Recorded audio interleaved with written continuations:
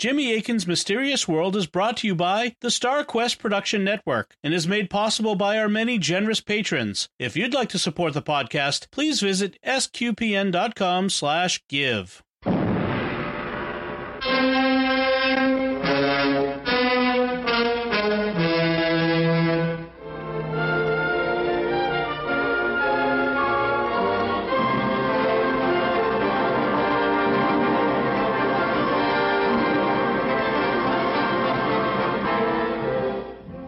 Greetings, my friend.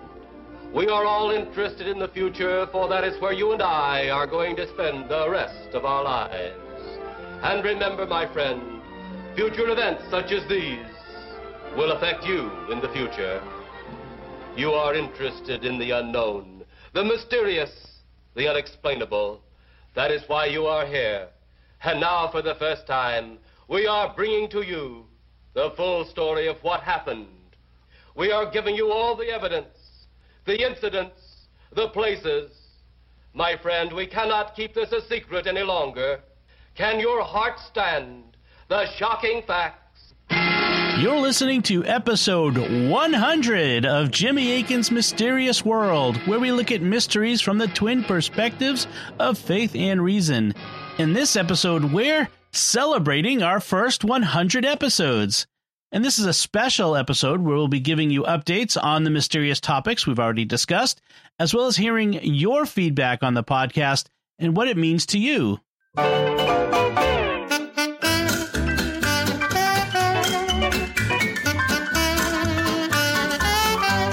And with me today, as always, is Jimmy Akin. Hi, Jimmy, and congratulations on 100 episodes. Howdy, Dom, and congratulations to you two and all the listeners, many of whom have been with us since the beginning. Yeah, so it's been nearly 2 years since we started Jimmy Akin's Mysterious World, and in that time, we've brought you countless mysteries covering science, the paranormal, technology, mysterious deaths, cryptids, true crime, religion, historical mysteries, and many more. But new developments keep happening on these topics that we've already covered, and Jimmy obviously never stops researching. So, Jimmy, what's emerged about these mysteries since we first broadcast them? What new resources are available for you? And what has Mysterious World meant to you? That's what we'll be talking about on this episode of Jimmy Akin's Mysterious World. This is Dave from Palm Coast, Florida. Somewhere between the beloved Coast to Coast with Art Bell show and a straight hard science or religious and news show is Jimmy Akin's Mysterious World, and it's wonderful. All right, our very first update today goes all the way back to episode number 1, Ghosts. I do believe in spooks. I do believe in spooks. I do believe in spooks. I do believe in spooks. Jimmy, what updates do we need to give people about our very first episode, which was on ghosts? There are two. First, one of the questions we considered was whether damned souls, those that are in hell, can appear and manifest themselves to the living. Second, we looked at the question of whether the appearance of the dead prophet Samuel in 1 Samuel 28 might be a genuine case where a deceased spirit was called back from the dead by a medium, or whether it was a demon pretending to be Samuel, and we'll have updates on both of those. Regarding the appearance of damned souls, I initially expressed skepticism at the time about whether that's possible. However, since we first started nearly 2 years ago, I've done further research and I've found a basis for this happening in the history of Catholic thought. There have been Catholics, respectable theologians, who have entertained seriously the idea of a damned soul manifesting itself to the living. In the 1200s, St. Thomas Aquinas considered this question. He considered whether souls in general of the departed, including those in heaven, those in hell, and those in purgatory, can appear to the living. And in the supplement to the third part of his Summa Theologiae, question 69, article 3, he wrote, "According to the disposition of divine providence, separated souls sometimes come forth from their abode and appear to men, as Augustine relates of the martyr Felix, who appeared visibly to the people of Nola when they were besieged by the barbarians. It is also credible that this may occur sometimes to the damned, and that for man's instruction and intimidation they be permitted to appear to the living, or again, in order to seek our suffrages, as to those who are detained in purgatory, as evidenced by many instances related in the 4th book of the Dialogues. There is, however, this difference between the saints and the damned, that the saints can appear when they will to the living, but not the damned, who are unable to do so unless they be sometimes permitted. It's interesting that Aquinas identifies 2 purposes for which a damned person might appear to the living, for their instruction and intimidation. In other words, to scare them back onto the straight and narrow, kind of like what Jacob Marley does to Scrooge in A Christmas Carol. What Aquinas doesn't go into is whether the damned would be performing these tasks willingly or in spite of themselves, but he does have an intelligible reason why they would be allowed to appear.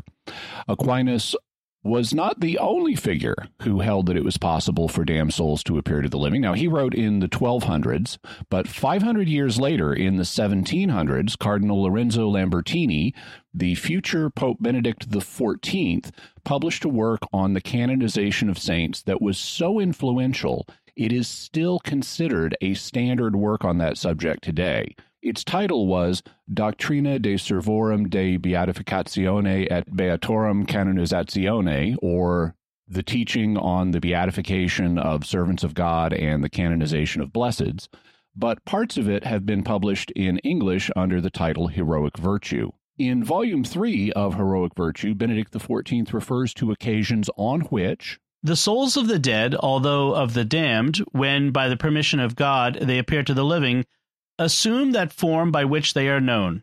So both St. Thomas Aquinas and Pope Benedict XIV, among other thinkers, held that it is possible for the souls of the damned to appear to the living, so this is an established idea in the history of theology.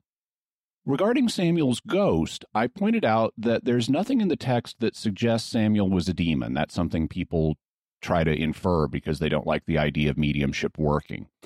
In the text, and also because it's forbidden, the text in 1 Samuel 28, though, treats it straightforwardly as the soul of the prophet Samuel, and you have to speculatively read into the text to get the idea it was a demon. Well, since we recorded, I ran across a passage in the book of Sirach. This is from chapter 46, verses 19 and 20, where the author states, When Samuel neared the end of life, he testified before the Lord and his anointed prince, No bribe or secret gift have I taken from anyone, and no one could accuse him.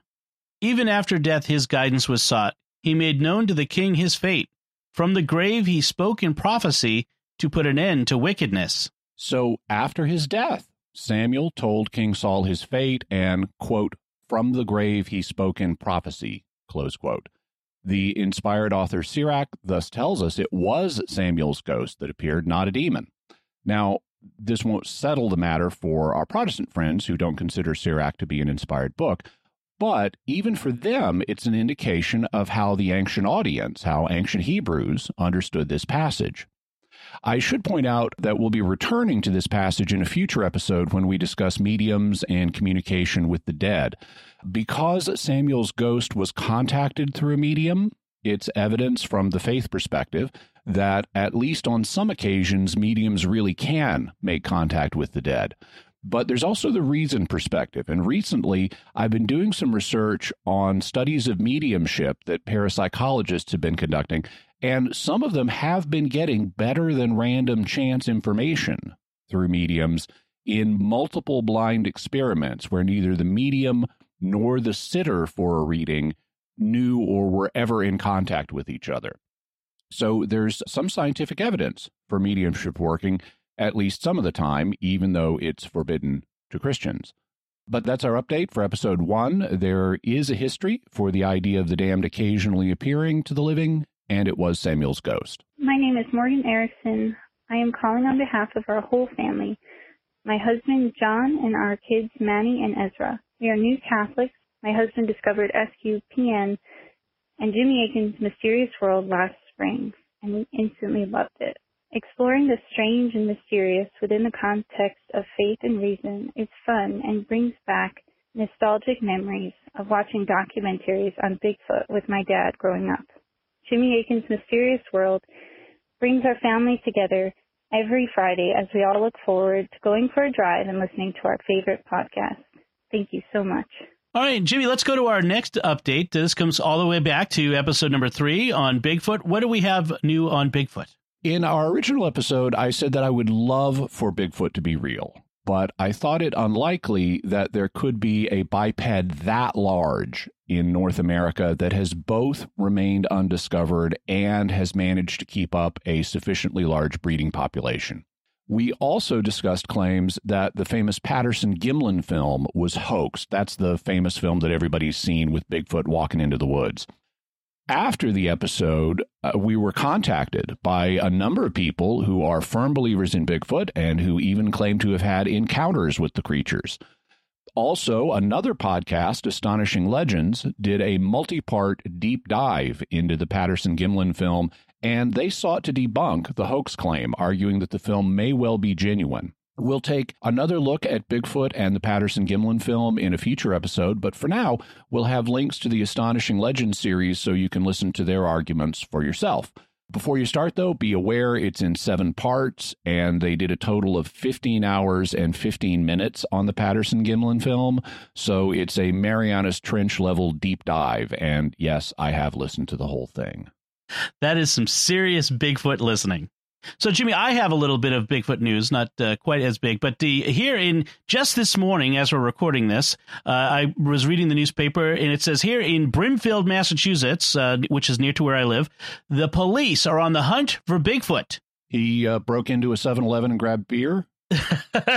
Well, I think the social isolation is really getting to Bigfoot. No, what actually has happened is this family out in that area have a carved Bigfoot statue that stands in front of their home, and some ne'er-do-wells came by and stole it in the dead of night. So I think maybe social isolation is getting to them, frankly. Okay. Hi, this is Will from Phoenix. I absolutely love the podcast. I love how Jimmy goes through everything so logically, both from the faith and reason perspective. It reminds me a lot of one of my favorite quotes from G.K. Chesterton. Merely having an open mind is nothing. The object of opening the mind, as of opening the mouth, is to shut it again on something solid. And I think that's what Jimmy and Dom do every single episode.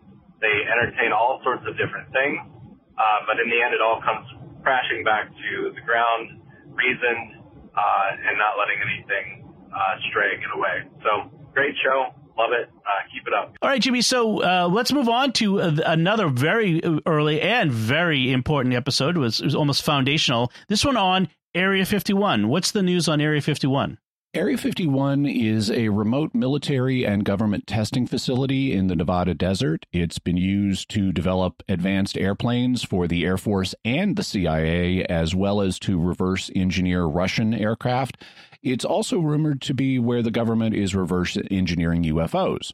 The government has made it progressively harder to get good images of Area 51, but recently a private pilot named Gabriel Zeifman got a bunch of pictures of Area 51 and surrounding areas in the Nevada Test and Training Range, and it made a big splash among both those who follow UFOs and those who follow secret military projects. So we'll have links to a couple of stories along with the pictures of Area 51 and the other top secret areas so you can see them for yourself. Jimmy and Dom, this is Kelly from Knoxville, Tennessee. Happy 100th episode. When this podcast was announced, I was very excited and very intrigued, but I never thought it would become my favorite podcast, but it did very quickly. Ever since I was a kid, I always loved mysterious topics. I used to love watching reruns of Leonard Nimoy's In Search Of and similar shows and other documentaries about weird topics. For this podcast, even topics that I never thought I would be interested in, like JFK's Dr. Feelgood, both you and Dom made very compelling. But I have to say my favorite episodes are the ancient mysteries from Egypt and Rome, with the Tutankhamun murder plot being my absolute favorite. I have listened to it probably 3 or 4 times. Jimmy is an excellent storyteller and Dom is a great host, and I look forward to Fridays every week. As a convert to Catholicism, I love how you both employ faith and reason perspectives to all these mysteries, and I love how you're both fair to all sides of the argument and you don't mock any arguments that you may disagree with. I actually shared this podcast with my dad, who I actually got my love of the strange and mysterious from, and he is now a big fan of the show. I can't believe it has been 100 episodes, and I am looking forward to the next set of mysteries you have for us. I am proud to be an SQPN patron. God bless. And then let's move on to our next update. This is on the very early episode, the Pyramids of Egypt, episode number 6. What's new with the pyramids, Jimmy? We have several things to update people about concerning the Giza Plateau and the pyramids there. The pyramid is opening! Which one? The one with the ever-widening hole in it. First, occultists like H. Spencer Lewis and Edgar Cayce have claimed for a long time that there are hidden chambers beneath the Sphinx, and that these contain things like lost records from Atlantis. While that's very unlikely, it has been discovered that there are chambers, some of which may be natural caves, under the Sphinx. In our updates, we'll have a link to a story about this, which contains a picture of a British archaeologist showing us the entrance to one of the underground chambers, which is located at the back of the Sphinx near its tail. There's also another up front under the paws. Our second update is one you may remember. A number of years ago, a team of archaeologists used a robot to go up what appears to be an air shaft rising from the so-called Queen's Chamber in the Great Pyramid of Khufu. This chamber probably didn't have anything to do with the queen, but that's what it's called because it's smaller than another chamber, which is known as the King's Chamber. The purpose of the apparent air shaft is mysterious because it doesn't seem to go all the way to the surface. It was deliberately sealed with a stone with a couple of copper pins in it. It's like a little stone doorway. So it doesn't look like it was meant to practically provide air, at least long term. It may have had a ritual function that we don't understand. The original robot team was given permission to drill a hole through the stone seal, but they couldn't really see anything on the other side. Now, a new team has sent up a robot and put a special flexible camera through the hole, letting them see what's inside it. They found that it's a small cubical chamber, about 8 inches by 8 inches by 8 inches.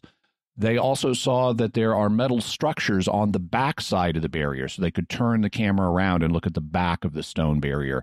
And these metal fixtures are perhaps like continuations of the copper pins from the front side. And they also found something else, but to appreciate it, we need to hear from Dr. Daniel Jackson. Every other major architectural structure at the time was covered with detailed hieroglyphics. When is the academic community going to accept the fact the pharaohs of the 4th dynasty did not build the Great Pyramid? Look. Inside the pyramid, the most incredible structure ever erected, there are no writings whatsoever.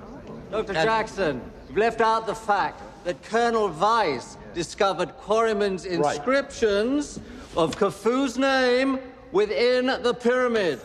Well, his discovery was a fraud. Well, I hope you can prove it. What Dr. Jackson of the famous Stargate SG-1 team is referring to are some marks that the British Egyptologist Major General Howard Weiss found. They had been left by a construction gang in the relieving chambers that take architectural pressure off the King's Chamber, and they were made with red paint. The markings identified the gang as the Companions of Khufu, thus dating the pyramid to the reign of the 4th dynasty pharaoh Khufu, or Cheops, to use his Greek name. That's why this is also called the Great Pyramid of Cheops. Dr. Jackson dismissed these marks as a fraud, but since he's a fictional character, that doesn't carry a lot of weight with modern Egyptologists. However, some real-world people have claimed that the marks might have been forged, though that's not believed by mainstream Egyptologists, and we'll talk more about that in a few moments. What's significant about the new robot team is that in the small cubicle chamber at the end of the air shaft, they also found markings. And since nobody can get up in the air shaft to the little tiny chamber, and since they videoed the discovery of these particular markings, they're genuine. They really do date from the time of the pyramid. Though what they mean is still being discussed, they're kind of hard to read. They do appear to have been left by workmen, and that provides indirect evidence supporting the authenticity of the markings discovered by Howard Weiss. And the new markings that the robot team found are in red, just like the ones that Howard Weiss found. And recent examinations of the marks that Weiss found show that they continue between blocks of stone. So it's not like they're just written on a wall. They like go off the wall into the cracks between the stones. So you couldn't, there's no way Weiss could have done that. And that shows that actually they're not a modern forgery, but really do date to the time that the blocks were being put in place. In fact, key advocates of the idea that Khufu didn't build the pyramid and other fringe Egyptology theorists have since reversed themselves after having had a chance to look at the Weiss markings up close. This includes people like Graham Hancock, John Anthony West, and Robert Bauval. So even these guys have come around on the Weiss markings. And we'll have a link to a video that you can watch on that. This February, the New Robot team posted a documentary about their discovery on YouTube, along with all the raw footage of their expedition up the shaft that you can also watch. So we'll have links to both of those, both the documentary and the hours of boring raw footage that got edited down to make the much more interesting documentary. Nice.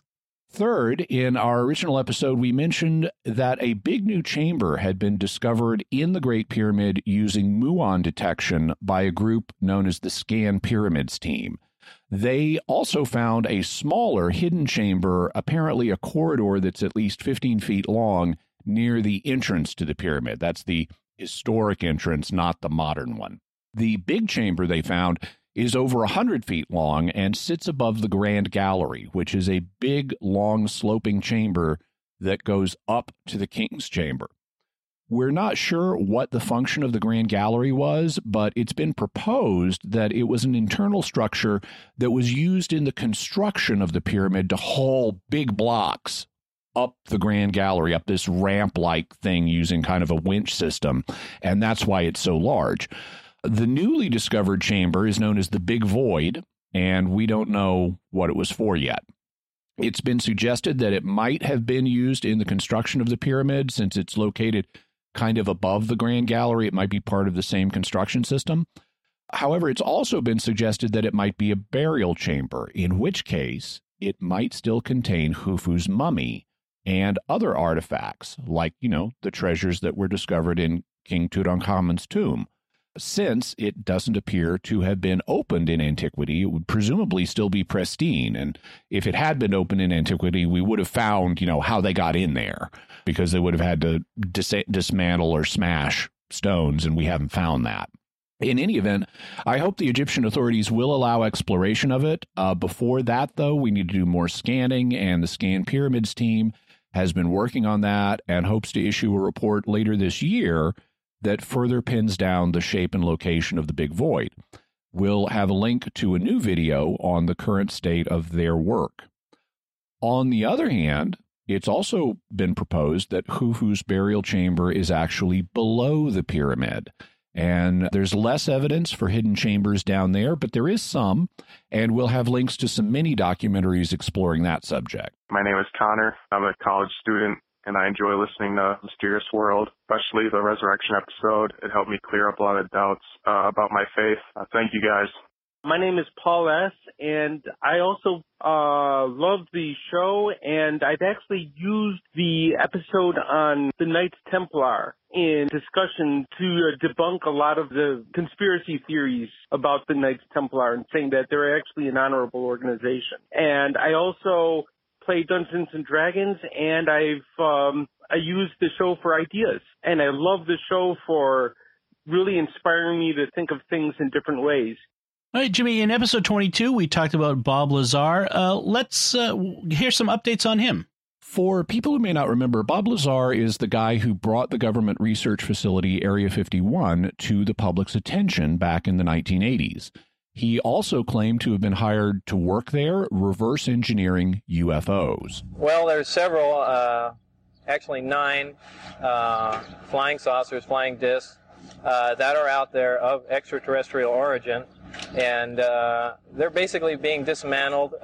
Some are, well, in various stages of completion, built from other parts, and they're being test flown and basically just analyzed.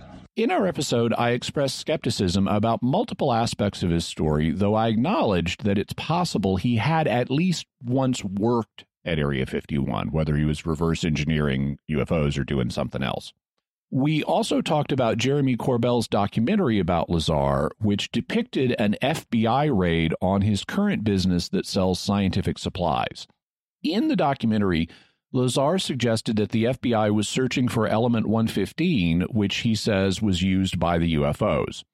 Because of the way the documentary presented the raid, there was a question in my mind about whether it actually happened. So I reached out and contacted the FBI, and they said that it did. I even corresponded with one of the agents who was there. And though the raid wasn't about element 115, they said they wouldn't give me a lot of details about it. Since that time, more details have emerged, and it turns out that the raid was to find out if a particular customer of Lazar's had bought thallium from him. Thallium, or element 81, is highly toxic and is used in rat poison. It's also used by humans who want to murder other humans. And the FBI was investigating the possibility that one of Lazar's customers had poisoned his wife with thallium. Lazar cooperated with the investigation, and he wasn't in any trouble, but he still claims that the stated purpose of the raid was just a cover and they were really looking for element 115. We'll have a link to an article discussing what eventually emerged about the raid. Also, since our original episode, Lazar has released an autobiography. So if you want to read a detailed presentation of his story about working at Area 51 and reverse engineering UFOs and evaluate it for yourself, you can check it out. My name's Tristram. I really enjoy the show. I listen to it later in the evening as I'm trying to get to sleep, and it's very soothing. It's kind of like hearing a family member tell me a story. Thanks so much for everyone's hard work, and I look forward to being a patron in the present and near future. So, Jimmy, in episode 23, we talked about astrology. What's new in astrology? In our original episode, I pointed out that there are no known scientific bases for the way astrology is classically thought to work, that the planets don't have any known influence, beyond like gravity, which is minuscule. So the basis of classical astrology is very problematic. After our episode, several readers pointed out that even though the classical understanding of astrology doesn't work, there is actually a basis for something like astrology, even though it works completely differently. It turns out that scientific studies have shown that when you are born in the year really can have an impact on factors like your personality, the mental health problems you may face, and various life outcomes. But it isn't the planets or stars that do this to you, it's one specific star, our sun. Except in equatorial latitudes, the length of the day varies considerably because of the tilt of the Earth's axis. And that means that when you were born, when you were in the womb, actually, your mother would have gotten more sunlight in the summer months and less in the winter months. Since our skin uses sunlight to make vitamin D, that means you would have had more vitamin D available to you in the womb at certain times of the year compared to others. And vitamin D has an impact on the development of unborn children. So babies born in some months had more vitamin D affecting their development in the womb than other babies. And science has discovered that this has an effect on later life outcomes. It can affect not only your personality, but also your height, weight, and when you hit puberty. Here's the abstract of a UK study on season of birth, birth weight, pubertal timing, adult body size, and educational attainment. Season of birth, a marker of in utero vitamin D exposure, has been associated with a wide range of health outcomes. Using a dataset of approximately 450,000 participants from the UK Biobank study, we aimed to assess the impact of this seasonality on birth weight, age at menarche, that is, at the beginning of puberty for girls, adult height, and body mass index. Birth weight, age of menarche, and height, but not BMI, were highly significantly associated with season of birth. Individuals born in summer, June, July, August, had higher mean birth weight, later pubertal development, and taller adult height compared to those born in all other seasons. Concordantly, those born in winter, December, January, February, showed directionally opposite differences in these outcomes. A secondary comparison of the extreme differences between months revealed higher odds ratios, 95% confidence intervals, for low birth weight in February versus September, for early puberty in September versus July, and for short stature in December versus June. The above associations were also seen with total hours of sunshine during the second trimester, but not during the first 3 months after birth. Additional associations were observed with educational attainment. Individuals born in autumn versus summer were more likely to continue in education post-age 16 years or attain a degree-level qualification. However, unlike other outcomes, an abrupt difference was seen between those born in August versus September, which flanked the start of the school year. Our findings provide support for the fetal programming hypothesis, refining and extending the impact that season of birth has on childhood growth and development. Whilst other mechanisms may contribute to these associations, these findings are consistent with a possible role of in utero vitamin D exposure. And here's the abstract of another study, which this time focused on psychiatric outcomes in England. There is general consensus that season of birth influences the risk of developing psychiatric conditions later in life. We aimed to investigate whether the risk of schizophrenia, bipolar affective disorder, and recurrent depressive disorder is influenced by month of birth in England to a similar extent as other countries using the largest cohort of English patients collected to date. When cases were compared to the general English population, all diseases showed a seasonal distribution of births. This data has implications for future strategies of disease prevention. So they found that things like schizophrenia, bipolar disorder, and depression were also affected by birth month. Just for fun, let's convert the birth months into star signs. Every year, the sun's apparent motion takes it around the ecliptic, the flat plane of the solar system, and it appears against different constellations that we call the zodiac. In astrology, your star sign is the constellation of the zodiac that the sun appeared in when you were born, at least theoretically. That's not always true. The star signs, in turn, correspond kind of, sort of, to the month you were born in. For example, if you were born today, when this episode is being released, Friday, May 22nd, you'd be a Gemini, because Gemini runs every year from May 21st, so Gemini just started, through June 20th. So based on these English studies, if you were in the womb in the northern hemisphere, when it comes to physical factors, Geminis, Cancers, and Leos will enter puberty later but end up a bit taller than most.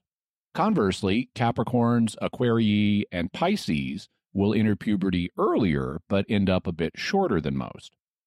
When it comes to education, Virgos, Libras, and Scorpios tend to get more education and more college-level degrees than Geminis, Cancers, and Leos, though this is also affected by the start of the school year.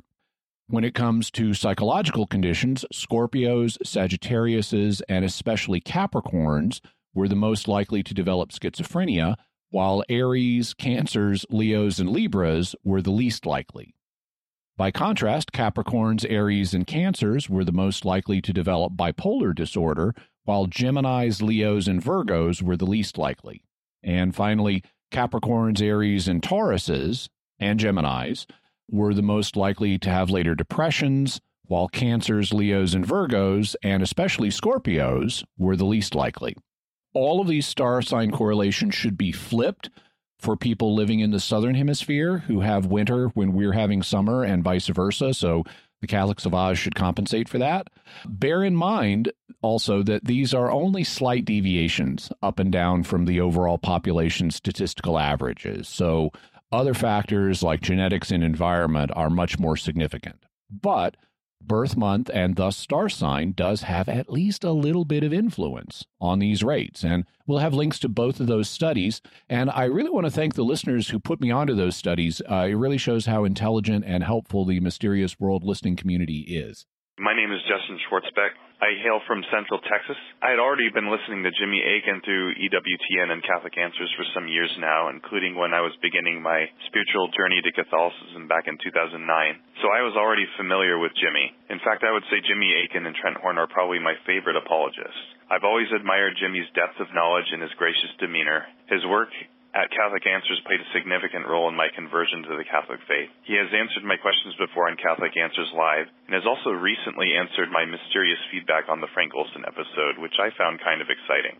So I always thought of Jimmy Akin as cool, but I never realized just how cool he was until I discovered this podcast. I was never really into UFOs, cryptids, or conspiracy theories, but now I definitely am intrigued by these topics. The historical mysteries are particularly fascinating to me as well. I think I became a patron after listening to the Dyatlov Pass episode. Keep up the good work, guys. Jimmy, of course, one of our most popular episodes was on the mystery of Dyatlov Pass in episode 24. What's new with Dyatlov Pass? For people who may not remember, the Dyatlov Pass incident occurred in February of 1959 when a group of Russian hikers died under mysterious circumstances in the Ural Mountains. In the middle of the night, they abruptly cut their way out of their tent and all fled into the wilderness, only partially dressed and not wearing shoes, despite the fact that there was snow all over the ground and the danger of frostbite was really high. None of them survived, and some had bizarre physical injuries. The report at the time concluded that they had been killed by, quote, a compelling natural force, whatever that means. And since that time, all kinds of theories have been proposed about what happened to them, but the theories each have problems. In February of 2019, Russian authorities announced that they were reopening the investigation into what happened at Dyatlov Pass. The investigation is supposed to apply modern forensic techniques, but they were confining themselves to look only at certain more mundane theories. According to CNN, some 75 theories have been put forward, according to the prosecutor's office, including an alien abduction. Another suggests they were killed by members of the Mansi people, for whom the mountains were spiritually symbolic. Still others claim the scene was staged in order to cover up details of a secret weapons testing program. However, the new inquiries will only investigate 3 theories considered the, quote, most likely ones. All of them are somehow connected with natural phenomena, said Alexander Kurenoy, the official representative of Russia's prosecutor general. Crime is out of the question, he said, adding, there is not a single proof, even an indirect one, to favor this criminal version. It was either an avalanche, a snow slab, or a hurricane. So they're only looking at the idea that what drove them out of the tent was either an avalanche, a special type of avalanche known as a snow slab avalanche, and a blizzard, which the report refers to as a hurricane. Thus far, the authorities have not announced the result of their new investigation, but we'll have a link to the CNN story. Also, we'll have a link to an immersive web experience created by Ruptly TV. It's a kind of guided click-through documentary that incorporates new footage from 2019 and the current investigation. My name is Matt, and I just wanted to say how much I appreciate Jimmy Akin's Mysterious World, especially the episode on the mystery of weight loss. Listening to that and looking at some of the recommended resources in the notes caused my wife and I to completely change the way that we eat, the way that we see food and nutrition, and without any real exercise or any other regimen, just from changing what we eat, I lost 70 pounds in about 6 months, and my wife lost about 20 or 30 pounds in about half that time. We're so grateful for you and all of the work that you do. So grateful for this podcast. We just became patrons today. Keep doing what you're doing and know that we're praying for you and so appreciative of it. Jimmy, what's new with the topic of Jimmy Hoffa that we discussed in episode 26? Jimmy Hoffa was an American trade union leader with mob ties who mysteriously disappeared in 1975. In our episode, we covered the book I Heard You Paint Houses, in which a mob hitman and friend of Jimmy Hoffa named Frank Sheeran claimed responsibility for performing the hit. He said he hated doing it because he was a friend of Hoffa, but he was made an offer he couldn't refuse, meaning that he would be killed if he didn't do the hit. The book was published in 2004, the year after Sheeran's death, so he wasn't in legal jeopardy for what amounted to a deathbed confession. Also, before the end of his life, Sheeran returned to his Catholic faith and went to confession, which gave him a great deal of comfort. At the time of our episode, we reported that Martin Scorsese was making a film based on I Heard You Paint Houses, which starred Robert De Niro as Frank Sheeran and Al Pacino as Jimmy Hoffa. The film was called The Irishman, and it's now out on Netflix, where you can watch it. It's been received very favorably as a work of art with a 96% fresh rating on Rotten Tomatoes and a 94 out of 100 rating on Metacritic. It's also like 3.5 hours long or something, so budget some time, maybe watch it in 2 parts. Despite the fact that it's been hailed as a really great film, it's still a film, not a court case. And so even though Sheeran was one of the FBI's suspects in the case, not everybody's been convinced by his deathbed confession. And we'll also have a link to a video about other theories about what happened to Jimmy Hoffa. My name is Basile. I'm French. I live in China. And I just wanted to drop you a rapid message to tell you how important Jimmy Akin's Mysterious World podcast has been to me. I started from episode 1. I haven't missed any. And it's pretty much the best moment of my week when on Saturday morning I wake up, I download the podcast, and I just go walk my dog, and that's how I start my weekend. It's frankly awesome. Living in China, you can feel pretty isolated in terms of Christian faith and who you can share and learn from. Even though, thank God, the church and the gospel is growing very fast here. But thanks to Catholic Answers Live and SQPN, honestly, I've not only developed but also grown my faith over the last year. Not only do I listen to every episode, but I also share it. Oh yeah, one last thing before I go. Keep making episodes about French and French mysteries and French people. Because honestly, every time I hear you guys pronouncing French names, it cracks me up. Thank you guys. God bless you. Jimmy, what's new with the episode we did on near-death experiences in episode 27? In this episode, we talked about the kind of near-death experiences where people clinically die and then report what they saw after the doctors are able to revive them. But that's not the only kind of near-death experience there is. There are other kinds, including a whole range of deathbed phenomena that we'll be talking about in future episodes.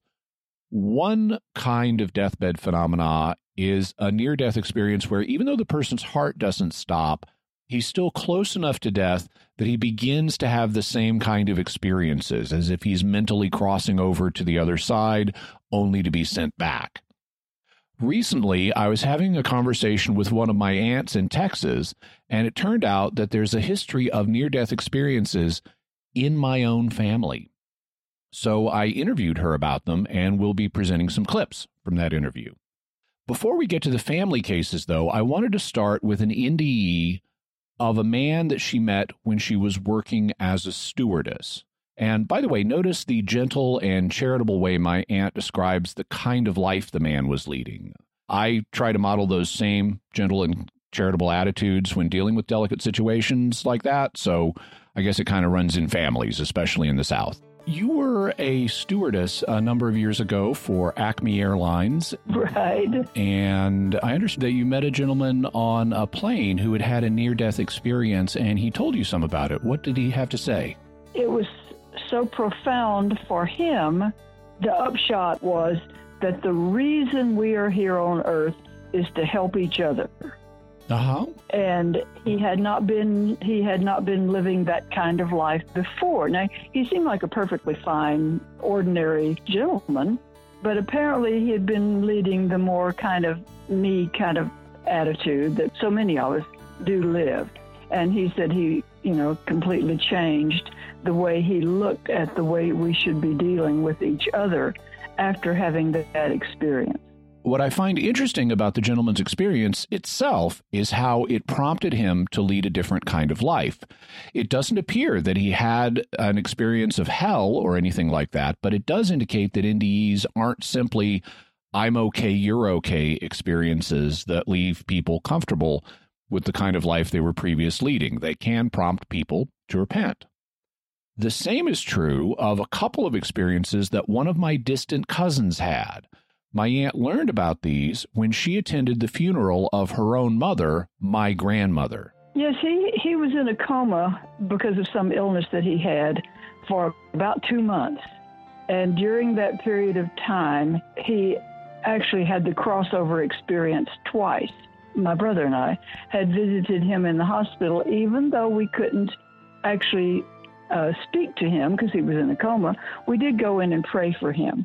But when Mother died, he brought his mother, who's one of my cousins, to the funeral, and he walked into me.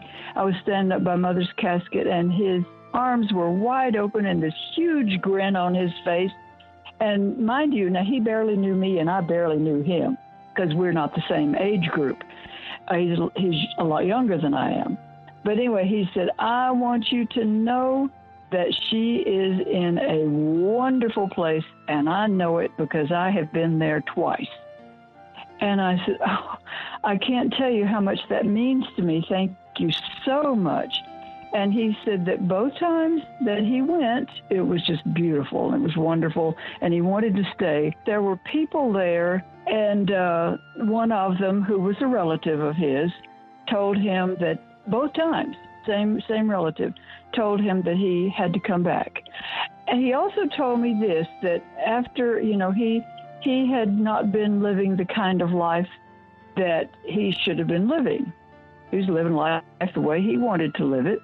And but after that experience, he changed a lot of the way that he was living then. He made things right with various people and is living a very different kind of life now. Here again, we have someone who was not living the kind of life he should, but realized he needed to make things right after the experience. The NDE that led to my aunt and my having the conversation was one that occurred with her husband, my uncle. He's in his 80s, and back in January, he had a severe case of viral pneumonia coupled with heart failure. The hospital was so full that before they could get him a room, he had to spend a couple of nights in the emergency room. Of course, I, like others in the family, were praying for him, and it was thought that this really might be his time. But he recovered, and even though he didn't have his heart stop, he was close enough to death that he had an NDE, which my aunt told me about. The next morning, he woke up and he said, I have just been to the most terrific places. It just was wonderful. And I said, hey, sounds like you had a great dream. And he said, no, it wasn't a dream. I was really there.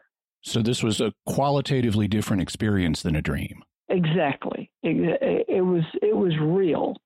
He's not the kind of person that has ever been interested in near-death experiences. He said, I was with angels, and he said, I had one that was my escort showing me the beautiful things on the other side.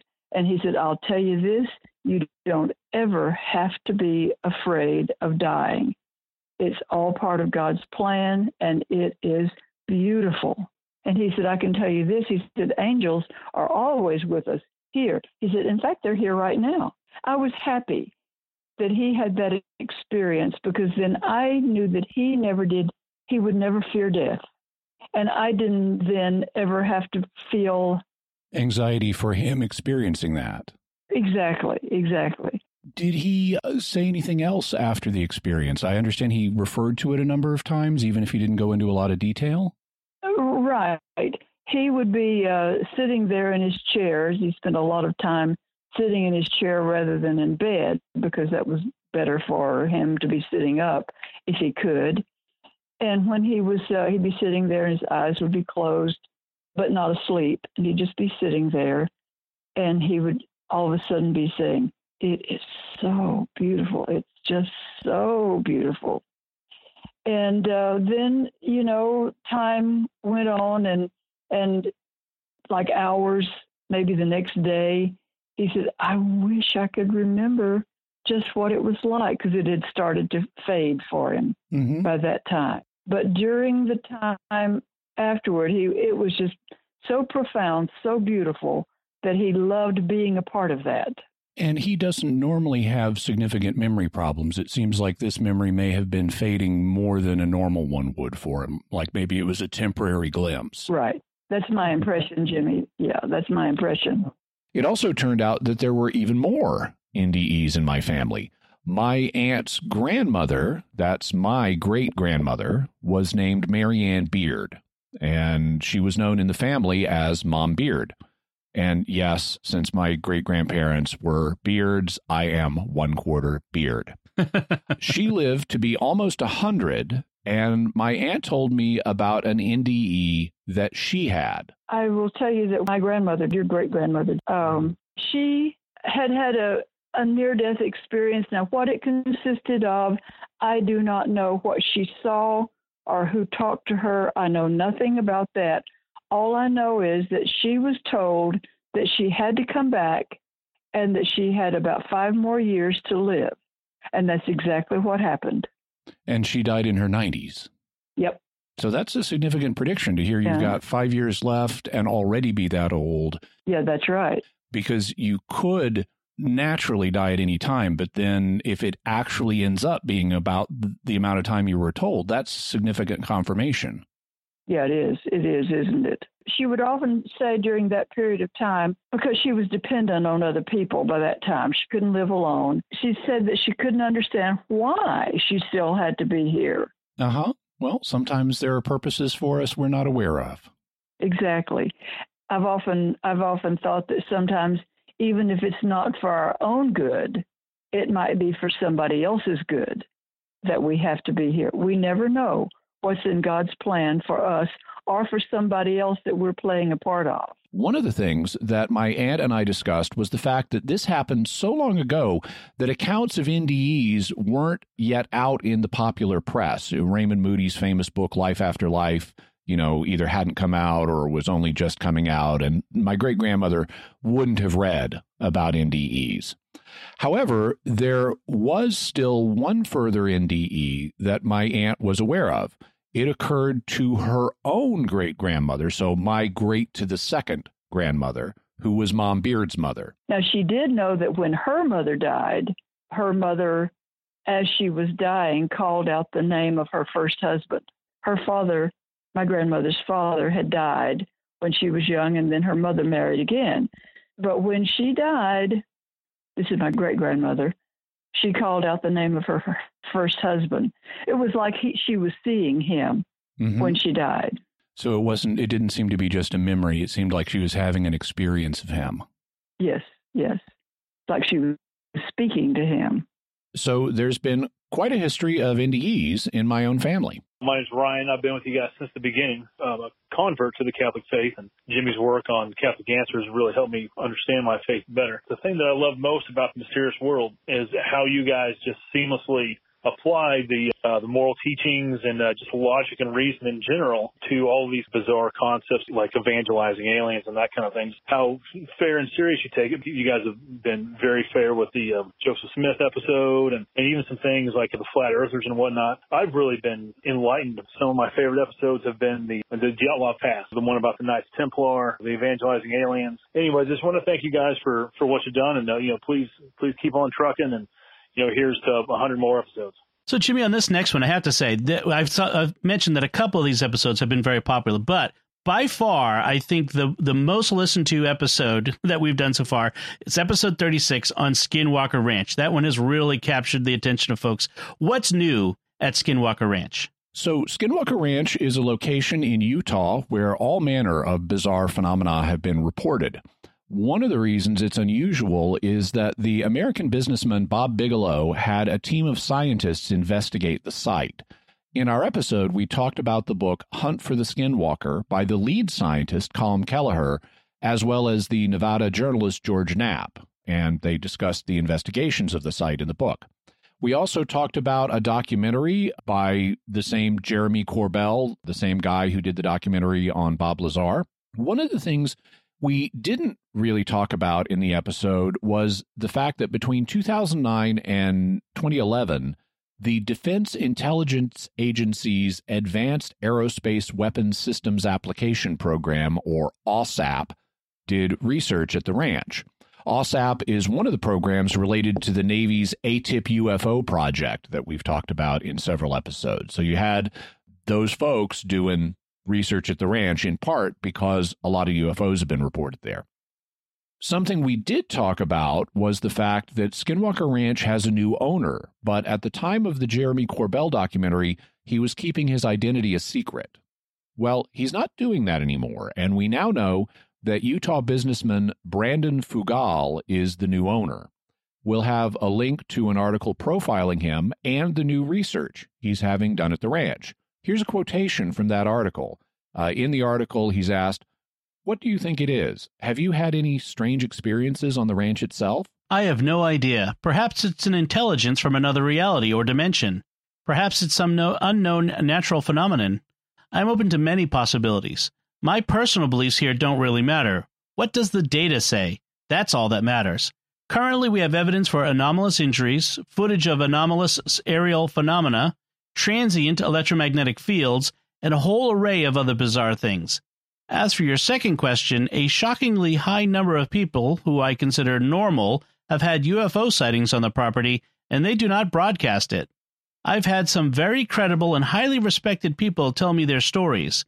Many of those individuals have been with others who all simultaneously saw an aerial anomaly. That is all I can say about that.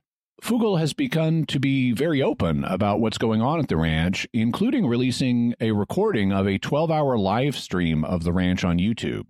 And that's not the most exciting news, because there's also a new multi-part History Channel documentary series on the site, and we'll have links to both of those, both the live stream and the History Channel documentary series on Skinwalker Ranch, so you can check them out for yourself. Hi, this is John. I'm one of your big fans. I'm also a Patreon member. I just wanted to say congratulations on your upcoming 100th episode. Just looking forward to more. I definitely enjoy listening to the episodes on the way to my commute to work. It's definitely been a blessing in my life. Just want to thank you guys and keep up the good work. Jimmy, episode 38, we covered the hunt for the Golden State Killer. What's new on that? In that episode, we reported on Joseph DeAngelo, the first accused serial killer to be caught using a public DNA database and identified through his relatives. According to the authorities, between 1974 and 1986, the former police officer terrorized, raped, and killed people in multiple communities as the Visalia ransacker, the East Area rapist, and finally the Golden State Killer.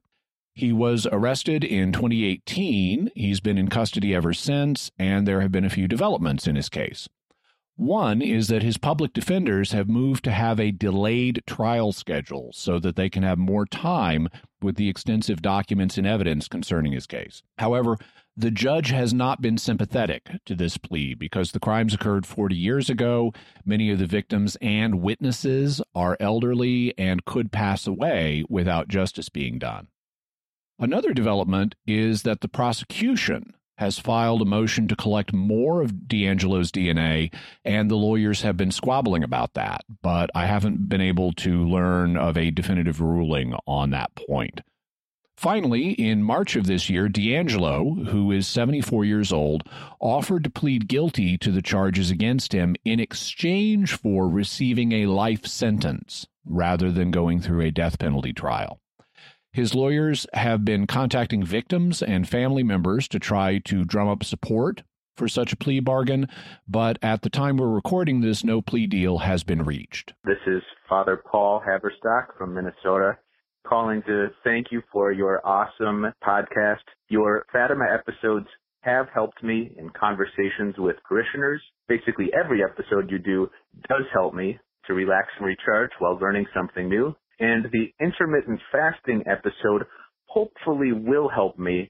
Thank you so much for your awesome work with this podcast. May God bless you, and happy Easter. Jimmy, in episode 41, we first talked about the Navy UFOs and the ATIP program, and then we covered it again in episode 70. What's new since episode 70? The Advanced Aerospace Threat Identification Program, or ATIP, is the U.S. Navy's investigation into unidentified aerial phenomena, including UFOs. Since its existence was announced to the public by Luis Elizondo, who claims to have been the head of it and who also released 3 videos that Navy pilots took of UFOs, there's been a lot of controversy over this story. We've already done 2 full episodes on it, and we'll undoubtedly do more because the developments just keep coming. Here are a few developments for now. The Navy has said that releasing more UFO footage would, quote, gravely damage U.S. national security, so don't expect any more of it anytime soon. Also, the mysterious Navy inventor that we've discussed, Salvatore Pais, who applied for several patents of a science-fictional nature, has given an interview, at least apparently confirming that he is a real person and not a fiction created by the Defense Department, as some have suspected, although if he is a fiction, they could easily fake an interview. The Pentagon has apparently given the task of communicating on the issues of unidentified aerial phenomena to a single woman, Susan Goff, meaning an individual woman. I don't know if she's married or not. And individual services like the Navy, the Air Force, etc., apparently no longer have control over their own messaging. Everything has to go through her. Susan Goff has claimed that ATIP had nothing to do with UFOs, and she's claimed that Luis Elizondo was not the former head of the project, as he said, or that he even had anything to do with ATIP. At least he didn't do any work for it. However, the Air Force Office of Special Investigations looked into how Elizondo was able to release the 3 videos, and internal documents from their investigation do indicate both that ATIP investigates UFOs and that Elizondo worked there, contradicting Goff. Also, the Air Force investigation concluded that the videos Elizondo released apparently were never classified, perhaps due to a misclassification error on the part of the Defense Office of Pre-Publication and Security Review. So Elizondo didn't release any classified material. You might, though, wonder why the Air Force's Office of Special Investigations was investigating the actions of a man connected with a Navy program. Why didn't the Navy's own Naval Criminal Investigative Service, or NCIS, investigate this? That would be a good question. The answer might have to do with the fact that it's the Air Force, not the Navy, that has primary responsibility for America's airspace. That's led some investigators, like Tyler Rogoway of the War Zone, to wonder whether the Air Force has a parallel investigation to ATIP. So he contacted the Air Force, and initially they were very helpful, until a directive came down focusing all of the Pentagon's reporting on the issue to, wait for it, Susan Goff. He and other investigators have become increasingly frustrated with Goff, who has been highly unresponsive to inquiries, either not getting back to people for long periods of time or offering up multiple excuses for why she hasn't been communicative. Rogoway recently and reluctantly published a piece on his interactions with her, which he describes as the worst experience he has ever had with a Defense Department spokesperson, and in which he frankly accuses her of engaging in some kind of ruse, perhaps due to orders she received from above. Meanwhile, investigator Tim McMillan of Popular Mechanics has received additional documents indicating that the Pentagon has been working with people like Bob Bigelow to investigate unexplained phenomena, including at places like Skinwalker Ranch, and people are still exploring the possibility that the UFOs that the Navy pilots saw are actually explainable in conventional terms and might not be evidence of alien life. Needless to say, we'll have links to all of this, and we will be reporting on it more in the future. This is Chris Vandermeer. A huge fan. What I love most is the attention to details on all aspects of the podcast, from the chapter selections that I can pick in the podcast to the overall structure where you have the religious versus the reason perspectives. I just wanted to say that I'm a huge fan and keep up the great work. I'm a proud patron of your show. In episode 45, we discussed the Voynich manuscript, and I'm sure there's more news on that mysterious document. Yeah, the Voynich manuscript is a mysterious book that was written on vellum that has been carbon dated to the first half of the 15th century, in other words, the 1400s.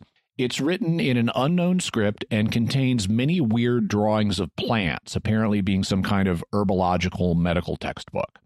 There have been many theories about the origin of the book, and in the last couple of years, a new contender has been getting recognition.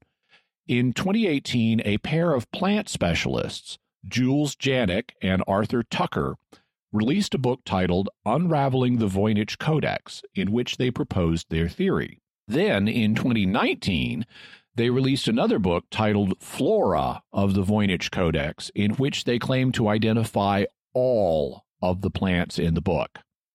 Now, theories about the Voynich manuscript come and go, but this one has gotten recognition in the scientific community. Just this year, earlier in 2020, the American Botanical Council gave the pair an award for the book identifying the plants, so they were impressed by it. According to a story published by Purdue University, Jules Janik, the James Troop Distinguished Professor of Horticulture, recently received the American Botanical Council James A. Duke Excellence in Botanical Literature Award for his 2019 book, Flora of the Voynich Codex, An Exploration of Aztec Plants. Janik shares the award with his co-author, the late Arthur Tucker, Emeritus Herbarium Director at Delaware State University. The Voynich manuscript, a codex heavily illustrated with botanical illustrations that, until recently, was of ambiguous origin and language, and had proved undecipherable to scholars for over a century. In their 2018 book, Unraveling the Voynich Code, Janik and Tucker established that the manuscript dates from 16th century Mexico, based on their analysis of the botanical drawings and maps contained in the book. The document was previously thought to have been the product of 15th century European botanists. This hypothesis is furthered in The Flora of the Voynich Codex, published by Springer, in which the authors elaborate on the identifications linking the botanical illustrations to plants used in traditional herbal remedies by the Aztecs of southern Mexico in the 1500s. In The Flora of the Voynich Codex, identification of the plants was extended to 166 phytomorphs, all but one indigenous to the New World.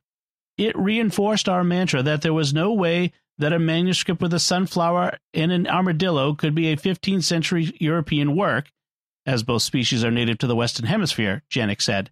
The award is a final tribute to my dear friend and an indefatigable botanist. According to Kenneth Teng, editor for Springer, this is the first and only publication to fully identify all plant species from the original Voynich manuscript, a feat which significantly fortifies the assertions Janik and Tucker made in Unraveling the Voynich Codex. If the identifications of the plants made continues to hold up, we may be much closer to cracking the text of the manuscript itself. Janik and Tucker concluded that it was made in the mid-1500s by someone associated with the Franciscan order's Colegio de Santa Cruz, or College of the Holy Cross, in Mexico City. The author of the Codex combined both Aztec and European ideas in the book, including ones from European astrology and the Kabbalah. We'll have links to both of their books as well as the article on the award, and I'll be looking into this for a future episode. This is Charlie from Arizona, just calling to say I love the show. I can't believe it's been 100 episodes. I've listened to every single one. It reminds me of a mix of my favorite shows from TV when I was a kid, radio shows, and it keeps it all within the Catholic faith, so I really enjoy it. Keep up the good work, guys. Jimmy, in episode 53, we talked about a mystery that very few people had ever heard of, but really captivated everyone's imagination. The most mysterious ball of metal ever, the Betsphere. What's new with the Betsphere? So, as you say, the Betsphere is a very mysterious metal sphere. It was found in 1974 by members of the Betts family, which is why it has that name, on St. George Island in Florida. Nobody is sure what the sphere was or why it displayed the unusual behaviors and properties it did. It was even studied by the famous UFO expert J. Allen Hynek. Since our episode on the sphere, a podcast devoted to it has been released. The podcast is called Oddball, which is kind of an appropriate title, and it has 5 episodes, and it covers the story of the sphere, where it is today, and what the family has to say. Needless to say, we'll have a link to where you can listen to it yourself. This is John Scrivo. I just wanted to congratulate you guys on your 100th episode, and just thank you for the amazing content and the great storytelling that you do. As a teacher, I really love the way you introduce every mystery. They always make it so engaging, and as a teacher, I see that as really helpful for students as a way to present any topic where it could help motivate them to want to learn more about it because it's done in such an engaging way. So thank you so much, and keep it up. Can't wait till episode number 200. In episode 67, we discussed the mysterious number stations. What's new with the number stations? So number stations were bizarre radio stations, primarily during the Cold War, that broadcast mysterious sequences of numbers and letters. They were widely believed to be used by spy agencies to communicate with agents in the field. The agents would have what are known as one-time pads, and they would use them to decipher the messages. Even though the number stations are much less common today, they still exist and could be used more in the future in the event of emergencies. A while ago, I came across a video looking at the question of what happened to most of the number stations, and we'll have a link to that. Also, one of the things we mentioned in the episode is that even a quantum computer, which could crack many other ciphers, cannot crack a message encrypted with a one-time pad. And I wanted to go on and follow up on why, because this is one of the things that the video goes into. A one-time pad, as we explained, is a pad of encryption values that you use one time to encipher a message.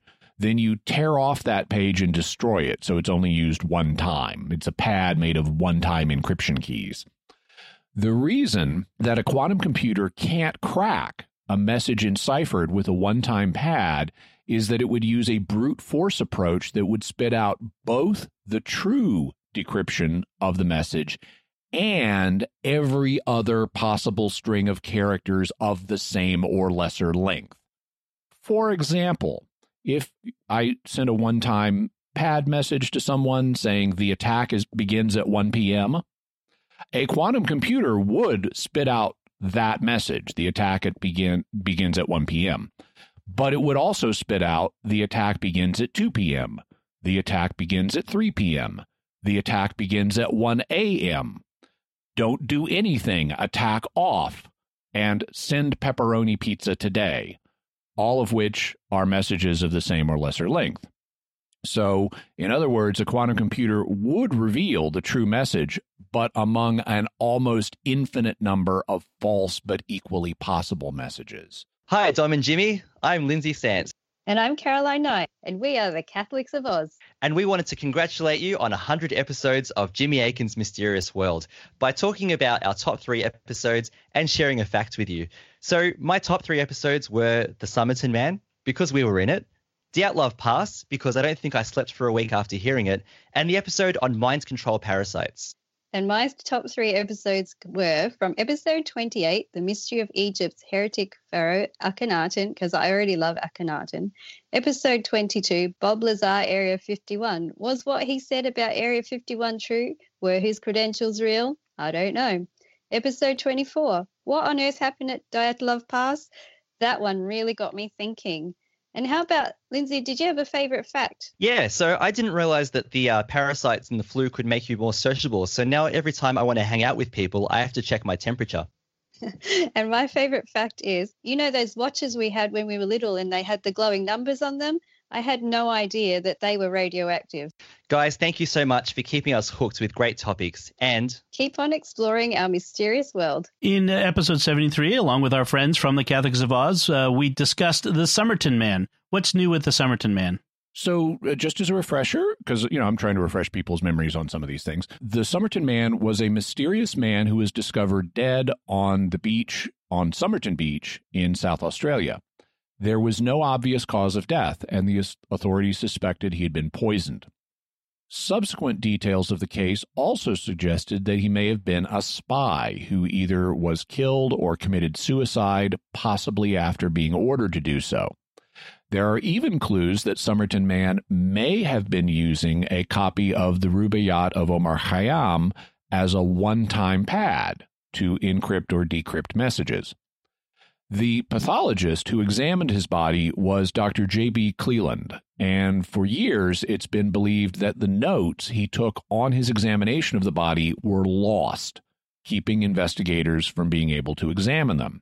But recently, his notes were rediscovered, and they've been scanned and put online. So we'll have a link to those so that you can read the notes for yourself and see what new clues they may contain. My name is Michael McFall from Pearland, Texas.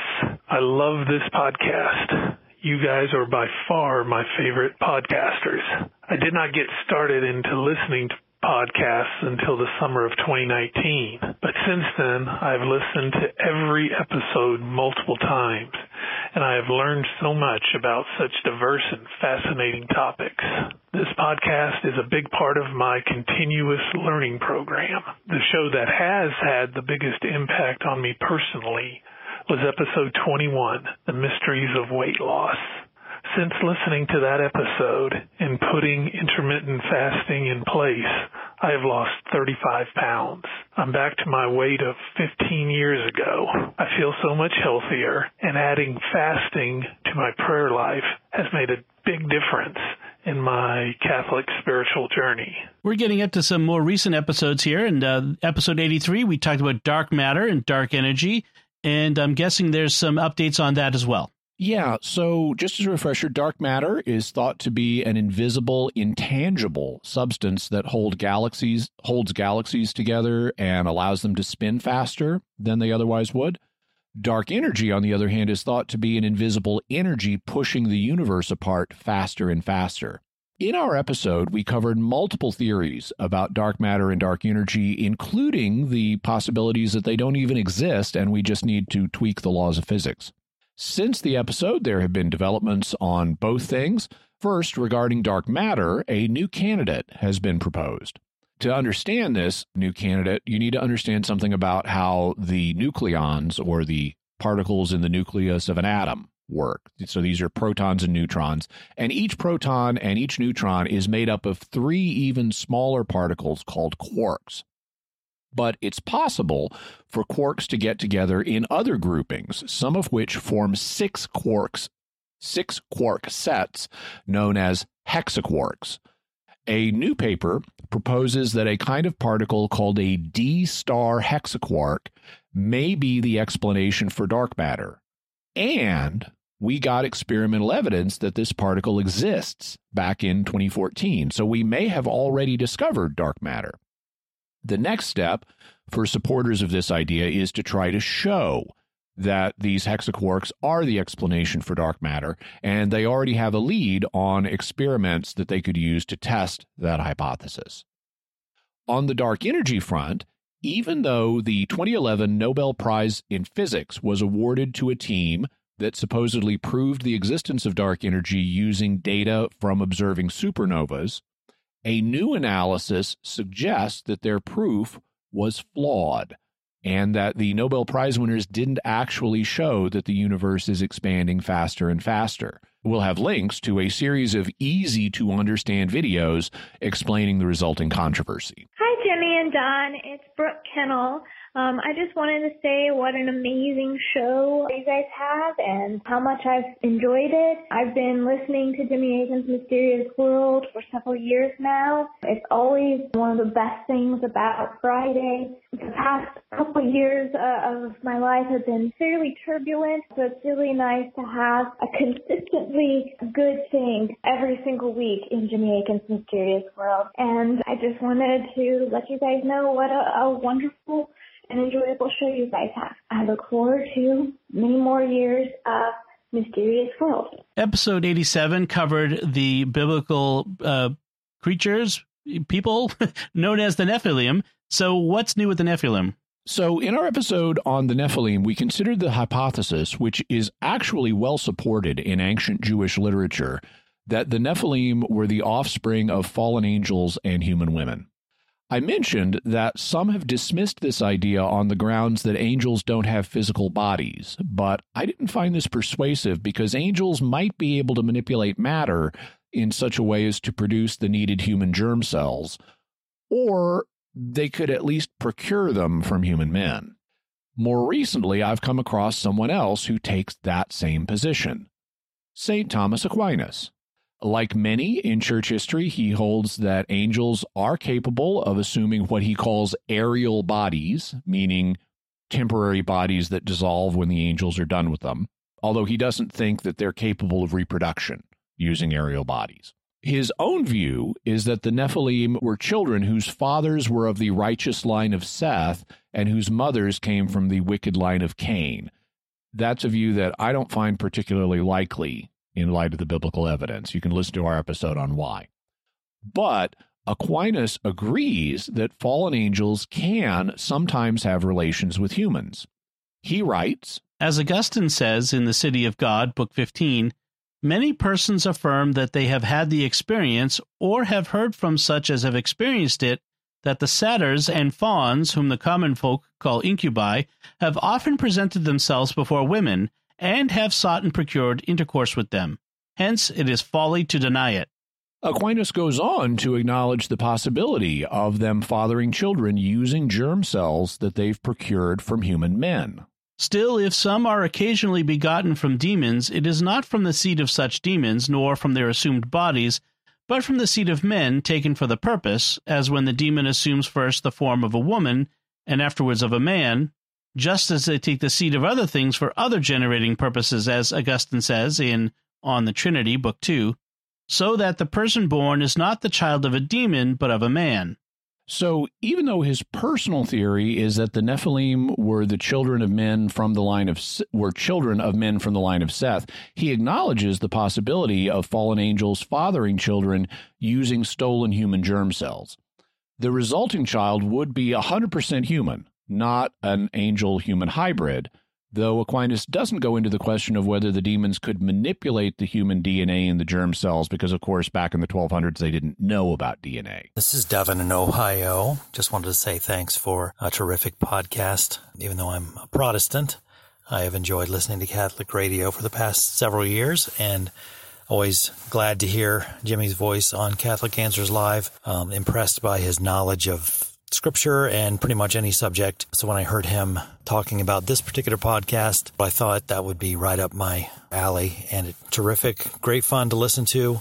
Jimmy answers all the questions with that generosity of spirit that he shows in Catholic Answers Live. So it's, never comes across as a know-it-all, even though he seems to know it all.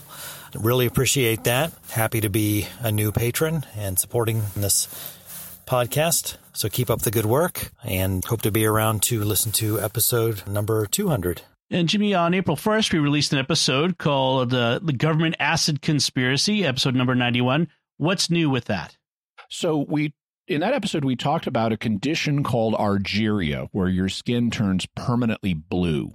It's caused, among other things, by drinking too much colloidal silver in an effort to boost your immune system against bacteria. One of the things we mentioned is that argyria doesn't turn your skin the fun electric blue that you'd imagine. Instead, it turns it what's been called a ghastly zombie smurf grayish blue. Well, recently I ran across a man whose skin is a fun color of blue, but not because of argyria. Instead, it's because he's been steadily tattooing his skin. He says that he's very happy with the results, and he gets lots of curious, friendly questions about it. So we'll have a link to a story about him from the New York Post so that you can see for yourself what a person who is a fun shade of blue looks like. Also, one of the things I pointed out in this episode is that while some people drink colloidal silver to help boost their immune system against bacteria, it isn't thought to work against viruses. There are, though, metals that do have antiviral properties, and they include zinc and copper. We'll have a link to an article on the antiviral properties of copper, and it asks, why isn't this used everywhere in public places to help cut down on things like the current coronavirus pandemic? Also, I've recently discovered that colloidal copper is commercially available, as is colloidal zinc, as a nutritional supplement. Also, from what I've been able to find out, if you drink colloidal copper, you don't run the risk of turning a funny color. I've even tried it myself, so far with no ill effects. So we'll also have a link to where you can get colloidal copper on Amazon in case you want to try it. Just be sure to follow the directions and don't go crazy. This does not constitute medical advice. This is not medical advice, yes. Hi, Jimmy and Dom. Every Friday when I tune into the show, I'm reminded of Hamlet's words to Horatio, that there were more things in heaven and earth than were dreamt of in his philosophy. And also G.K. Chesterton's words that the world will never starve for want of wonders, but only for want of wonder. There's a lot of wisdom in both of these quotations because wonder keeps us humble and also begets gratitude. This show is called Jimmy Akin's Mysterious World, but it is marvelous and wondrous as well as mysterious. I look forward to listening to new episodes each week because of the reminders that they give me of the many wonders of God's creation and for that awe and gratitude that these wonders inspire. I'm a proud patron supporter of the show and recommend it to everyone that I meet. Keep up the excellent work. Congratulations on 100 mysterious and wonderful episodes, and I'm looking forward to the next 100. God bless. Very recently, Jimmy, we talked about in episode 96 about David Koresh. What's new with David Koresh? In the mysterious, so it's not about him per se, but in the mysterious feedback segment of that episode, we had a story about some footage from the International Space Station that clearly showed a mysterious object flying by the station. Unlike a lot of purported UFO footage from satellites and space stations, it didn't just show a tiny blip of light. It showed what was clearly a physical object, but the initial press accounts couldn't identify what it was. It even looked like it zoomed up into a higher orbit, and the ISS cameras zoomed in on it as it did so. Well, no sooner did our episode release than we got feedback from Arthur B. by email. He sent a link to a YouTube video where a NASA astronaut was being interviewed, and he explained what it was. Turns out it was a piece of outdated Japanese communications equipment that was being jettisoned so it would deorbit and burn up. This was also publicly known, but not by the reporters who wrote the press accounts. The reason it appears to zoom upwards has to do with the way that orbital mechanics work. And the reason that the ISS cameras zoomed in on it was because they were keeping track of it to make sure that it went away from the space station as it was supposed to. So even though it was a physical object, it was just a piece of space junk. And thanks very much to Arthur B. for sending the link. And now I get to enjoy having Devo's song Space Junk playing in my head for a while.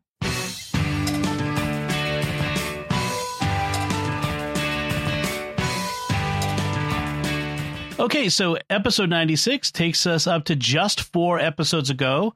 We hope that you've enjoyed these updates on our first 100 episodes, and we look forward to doing this again in the future, right, Jimmy? Yeah, we'll be doing this again for sure for episode number 200 for our 200th episode celebration. We'll also, of course, continue to update you as we go along, but we'll have another big update episode then. Hey, Jimmy and Dom, love your show. I've been a fan since you did that episode about Hitler and his religion. I think it's really fascinating, the topics you always bring up. I don't think you're ever going to run out of ideas. Thanks for the show, and here's to maybe more than 100 more. And the plans are to have more than 100 more episodes. We have hundreds of ideas on the list, and we don't anticipate running out anytime soon. So, Jimmy, you mentioned that there are plenty of further resources for people to check out from all of these updates. Can you tell us about them? Yeah, so for episode 1, we'll have links to Aquinas on the damned appearing to people. We'll have a link to Benedict the 14th's Heroic Virtue, Volume 3, where he talks about the same subject. We'll have a link to the passage from Sirach about Samuel's ghost. For episode 3, we'll have Astonishing Legends 7-part Patterson-Gimlin film series analysis. For episode 4, we'll have the Drives article on the new Area 51 photos, as well as photos of other nearby related sites. On the pyramids, we'll have linked to an article showing the chamber beneath the backside of the Sphinx. Also, that documentary about the robot team and the Queen's Chamber shaft, as well as if you look in the description of that video, you'll also find links to the raw footage of the expedition. We'll have information on Howard Weiss, a video on the authenticity of the Weiss markings, including mention of the fact that even fringe Egyptologists have now come around on those. We'll have an article and video on the current Scan Pyramids project and the Big Void, as well as a series of short little videos exploring the possibility of hidden chambers below the pyramid. For episode 22 on Bob Lazar, we'll have a story on the FBI raid on Lazar's business, as well as a link to his autobiography called Dreamland. For episode 23 on astrology, we'll have links to both the articles, the scientific studies we looked at that dealt with birth weight, as well as a chart matching up the star signs to the different months of the year. On Dyatlov Pass, we'll have the article on the Russians opening their new investigation, as well as Ruptly.tv's online documentary. For Jimmy Hoffa, we'll have info on the movie The Irishman, as well as that video I mentioned on other theories of what happened to him. For Skinwalker Ranch, we'll have that profile of the new owner, as well as the 12-hour live stream and the History Channel TV series. On the Golden State Killer, we'll have links to the articles tussling over his DNA, as well as his offer, Joseph D'Angelo's offer, to plead guilty in exchange for a life sentence. On the ATIP Navy UFO studies, we will have a number of links. We'll have the one where they say releasing more footage will gravely damage national security. We'll have the interview with Salvatore Pais. We'll have a series of stories on Air Force investigations and leaked documents and the frustrations of dealing with spokeswoman Susan Goff, and just quite a number of other things, some we didn't even mention, so check those out. On the Voynich manuscripts, we'll have a link to both of the 2 books that claim to have cracked the basic nature of the code and identified all the plants, the latter of which won an award from a botanical society, as well as the Purdue story on the award. For the Bet Sphere, we'll have a link to the Oddball podcast. On Number Stations, we'll have the video I mentioned on what happened to them. On Somerton Man, we'll have the newly found pathologist notes.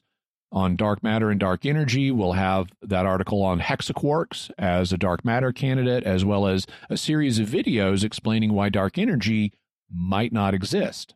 For the Nephilim, we'll have a link to Aquinas talking about fallen angels fathering children. For the government acid conspiracy, we'll have links to colloidal copper, antiviral properties of copper, and the man who tattooed his entire body a fun shade of blue. Finally, for the David Koresh episode, we'll have that link that Arthur B. sent to an astronaut explaining what the ISS space junk was. And finally, we'll have a link to the movie Plan 9 from Outer Space, which provides the opening and closing of this episode. So, Jimmy, we want to conclude this episode by giving a very special patron thanks. Thank you, everybody, for celebrating our first 100 episodes with us, and thank you for making them possible. It's because of all of our patrons that we're able to bring you Jimmy Akin's Mysterious World, as well as all of the other StarQuest programs. So thanks to each and every one of you. Without your support, we could not keep making these programs. Everything hinges on you, and we still need to get more patrons so that the network can reach the break-even point and have an assured future. If we don't reach that point, we don't know what will happen with the network, and we might even have to shut down. So your support is crucial.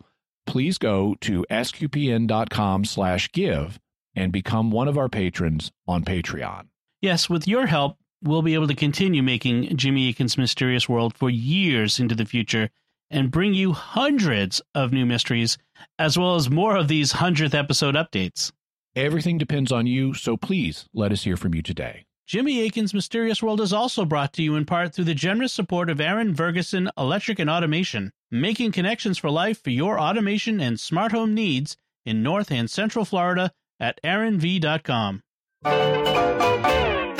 So we want to end with a request to send us your feedback. What are your theories about the mysteries that we've discussed today and updated? You can let us know by visiting sqpn.com or the Jimmy Akin's Mysterious World Facebook page. You can send an email to mysterious@sqpn.com or send a tweet to @MYS_world with the hashtag of mysterious feedback. So, Jimmy, what's episode 101 going to be about? Well, next week is a Fifth Friday, so we'll be having our usual Fifth Friday Weird Questions. And then the week after that, episode 102, we'll be looking at the psychic phenomenon known as remote viewing.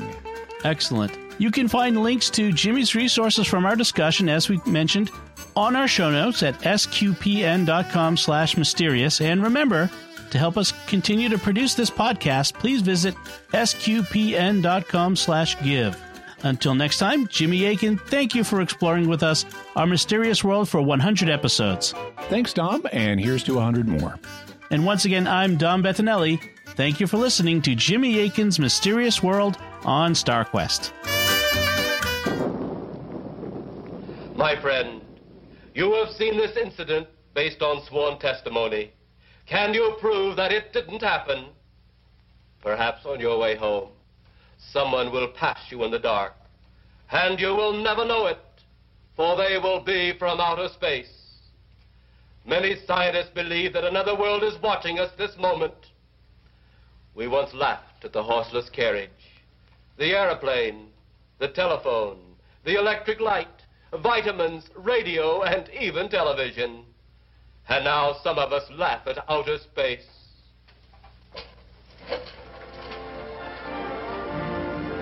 God help us in the future.